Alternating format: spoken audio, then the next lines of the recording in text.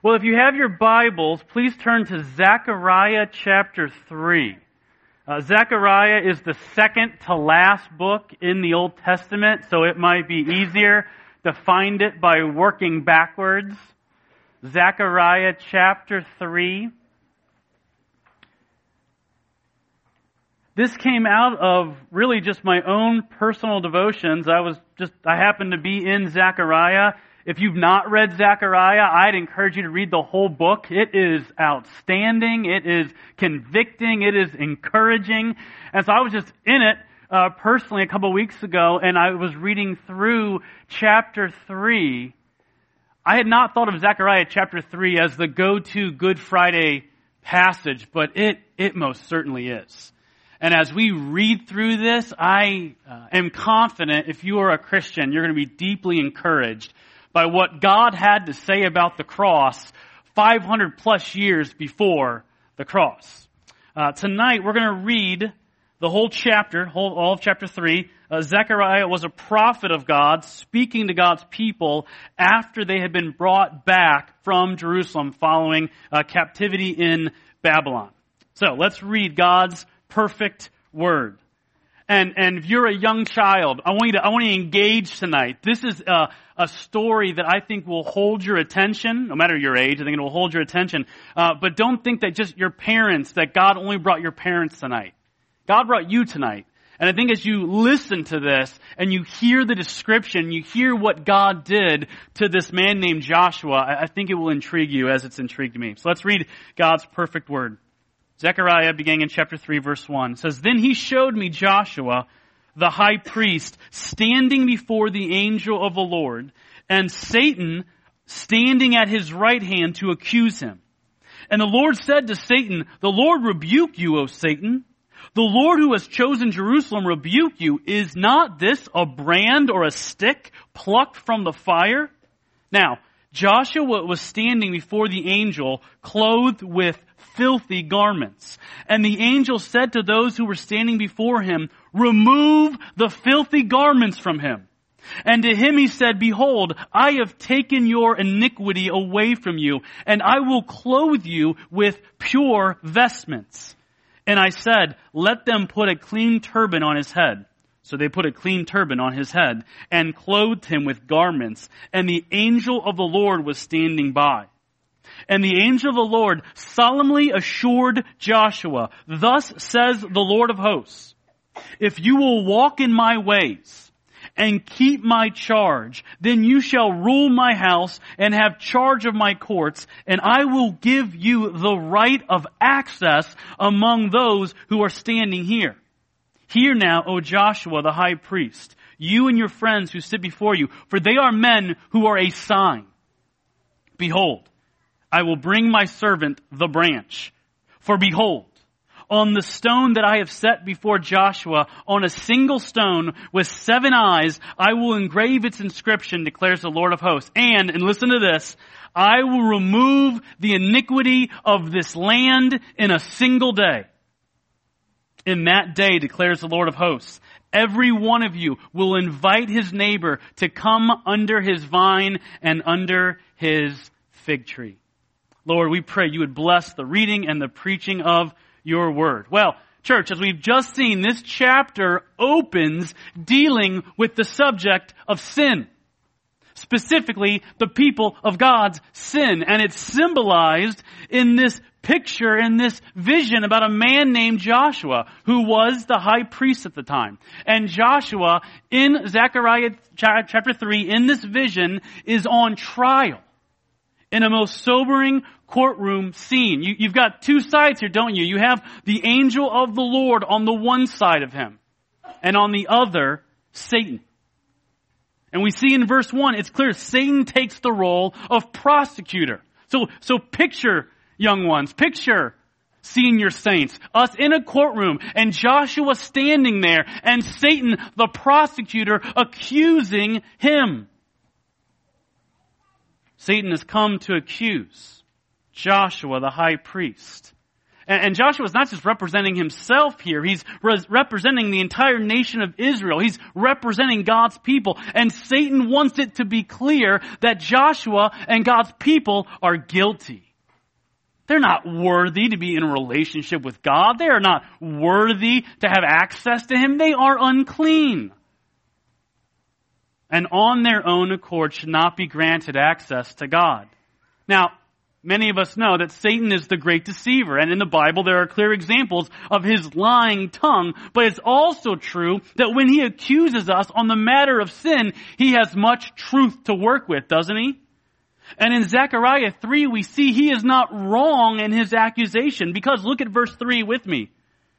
Joshua was standing before the angel clothed with filthy garments. Joshua is guilty.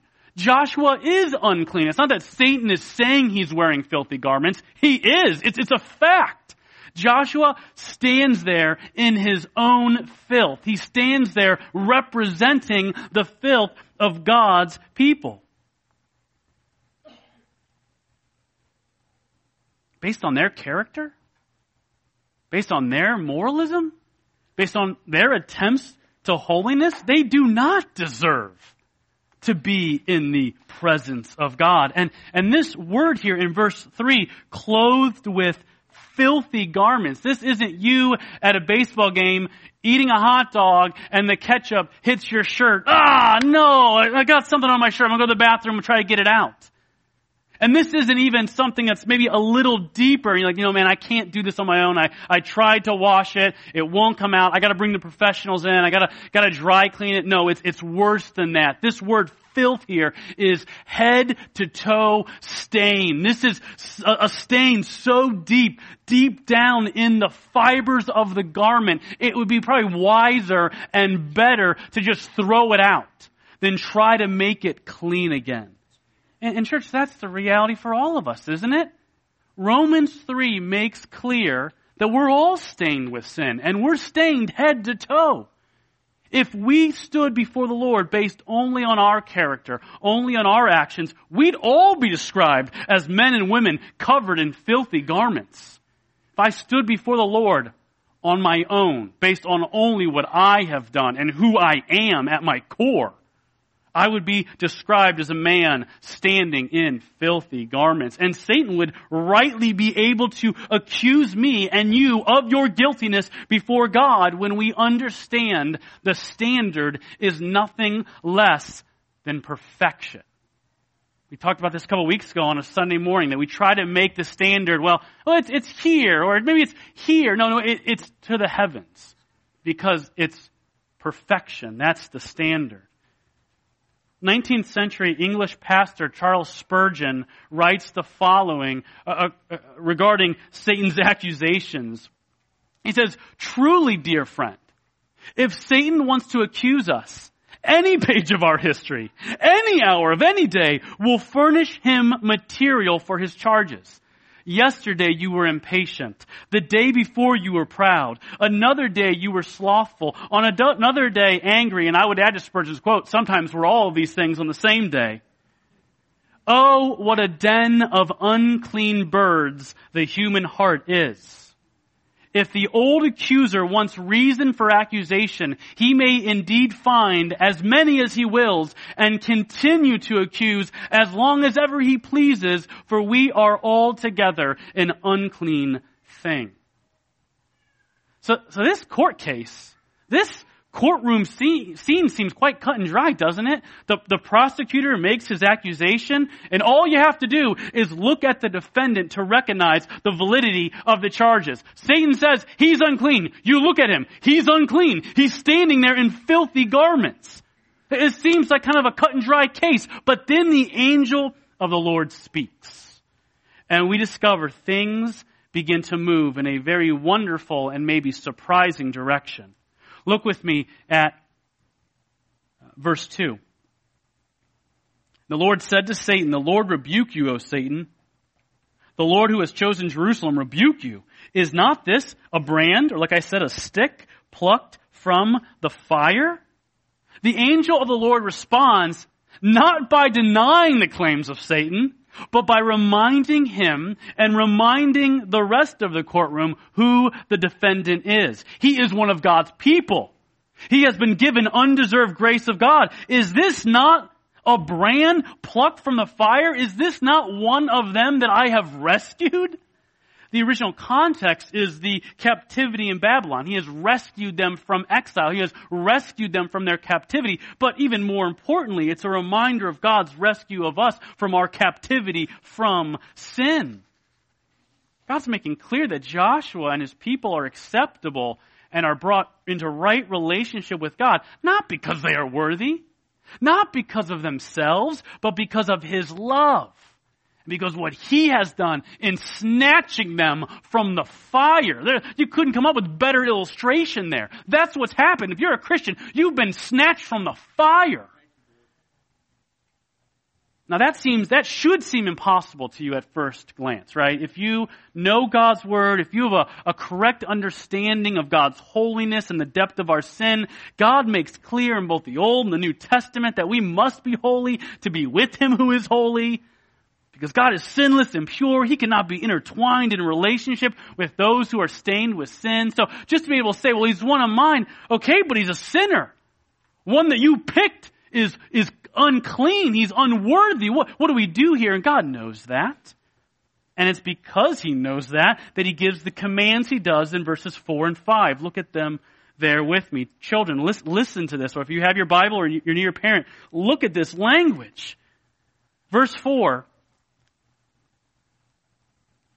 And the angel said to those who were standing before him, remove the filthy garments from him. And to him he said, behold, I've taken your iniquity away from you, and I will clothe you with pure vestments. And I said, let them put a clean turban on his head. So they put a clean turban on his head and clothed him with garments. And the angel of the Lord was standing by. This is incredible imagery. Joshua is standing there in filthy garments. He's unclean. He's unworthy. The iniquity of sin rests upon his shoulders, and in an amazing act of kindness, God removes the filthy turban and garments and replaces them with clean new ones. I have taken your iniquity away from you. No person will ever hear a greater comment in their whole life than that one. I have taken your iniquity away from you. And church, it's essential to understand just because Joshua will never see his iniquity again, that does not mean there isn't still a price to pay for it. Joshua will never see his iniquity again. But the story of that iniquity is not over. It cannot just go under the rug, right?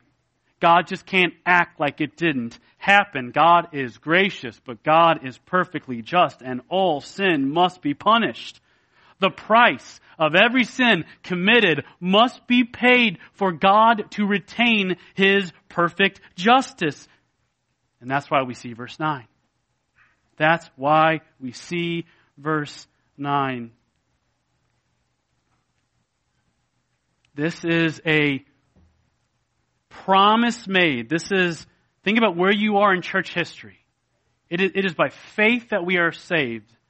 But we do not have a blind faith. We have a confident faith. Because Zechariah makes this promise that they are looking forward to, that tonight we look back on. Look at verse 9. I will remove the iniquity of this land in a single day. Now get yourself into Zechariah's time. Think about being God's people 500 plus years before the cross.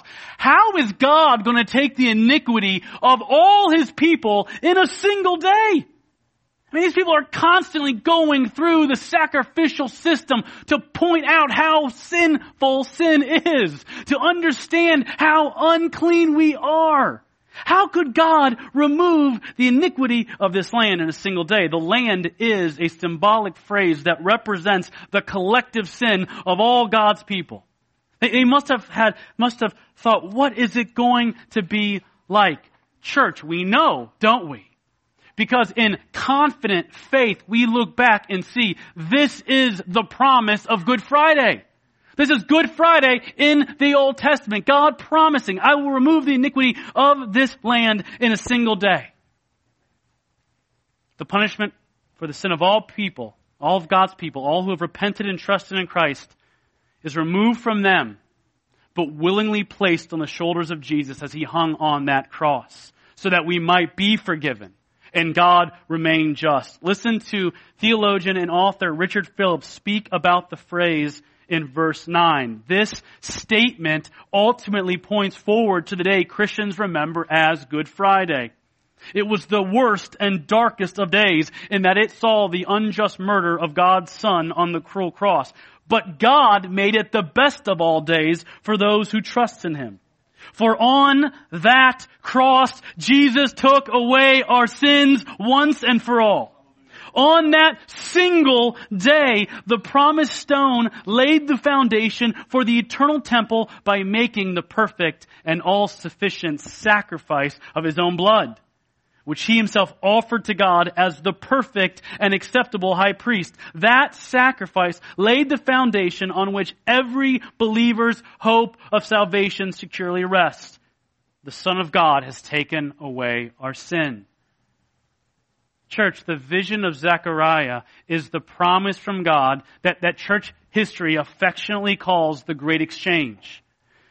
Jesus took your sin and He gave you His righteousness. CB began the service with 2 Corinthians 5:21. For our sake, He made Him to be sin who knew no sin, so that in Him we might become the righteousness of God. If you're a Christian, Jesus took your iniquity. He just didn't take it. Think of a nasty turban, nasty clothes, filthy. He didn't take them and kind of ball them up and throw them in the trash, right? He didn't take them off you and say, I don't want to see this again. I don't want to smell this. Let's just get this away from me as possible. He had to put it on because that iniquity had to be paid for. On the cross, He took every sin you have ever or will ever commit.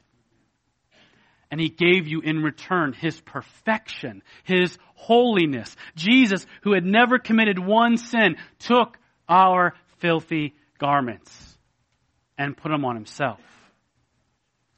Good Friday is a day to mourn as we consider that our sin is so vile that nothing less than the death of God's own Son allows us to have any hope for redemption, but it's also a day of hope. Because that's exactly what He did. That's exactly what happened. It was so bad, God's Son had to die. The good news is God willingly, lovingly, graciously did just that to rescue us. He has taken our iniquity. He has paid for our iniquity. It is finished. And then two just final thoughts. The first to you, believer. When Satan accuses you that you are not worthy, when Satan accuses you that in yourself you're not good enough, the response is rightly, you're right! I'm not good enough. I am unclean. I am unworthy. But my hope is not in me. My hope is in Christ. And Christ took our sin and shame. He took our iniquity. And we are forever forgiven. And then secondly, and finally, verse 10. Look at verse 10 with me, church.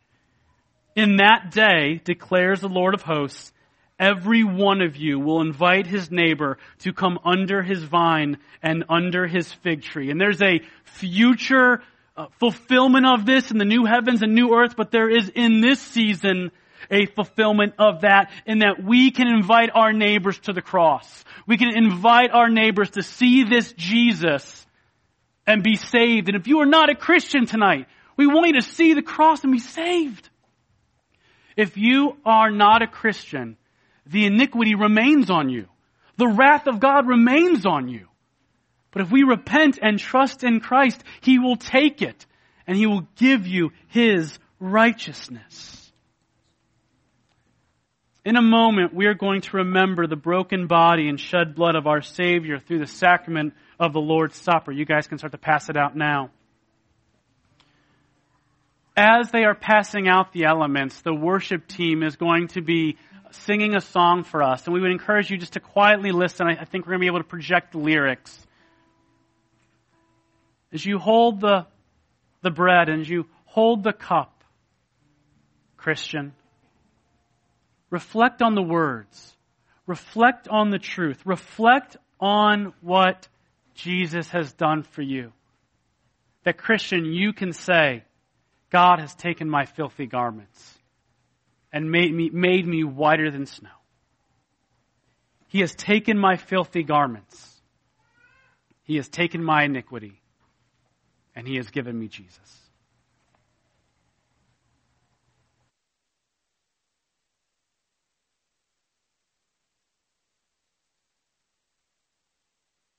Jesus cried out with a loud voice, saying, Eli, Eli, lama sabachthani, that is, my God, why have you forsaken me?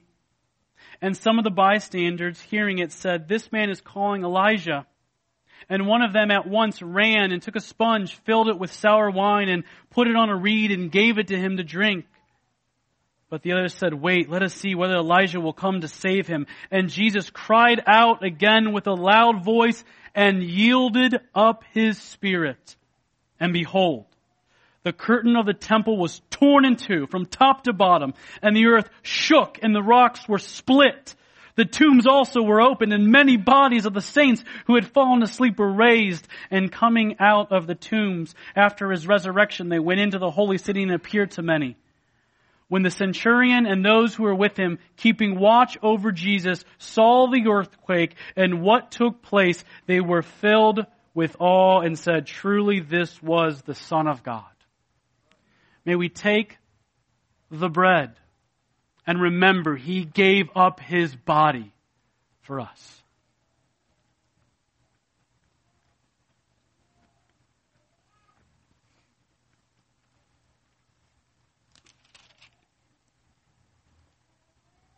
And may we remember the blood of Christ. As He said in Matthew 26, it's poured out for many for the forgiveness of sin. May we remember the blood of Christ that allows us to be forgiven of all our sin.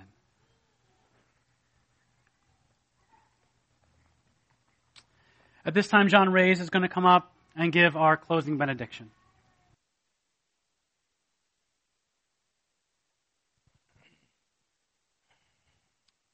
Thank you, Ben, for that very encouraging word. There is an accuser of the brethren, but thank God for the blood of Jesus. Would you stand with me, please? Tonight's benediction will be taken out of Hebrews chapter 13, starting verse 20. Now may the God of peace, who brought again from the dead our Lord Jesus, the great shepherd of the sheep, by the blood of the eternal covenant, equip you with everything good, that you may do His will, working in us that which is pleasing in His sight, through Jesus Christ, to whom be glory forever and ever. And the church said, Amen.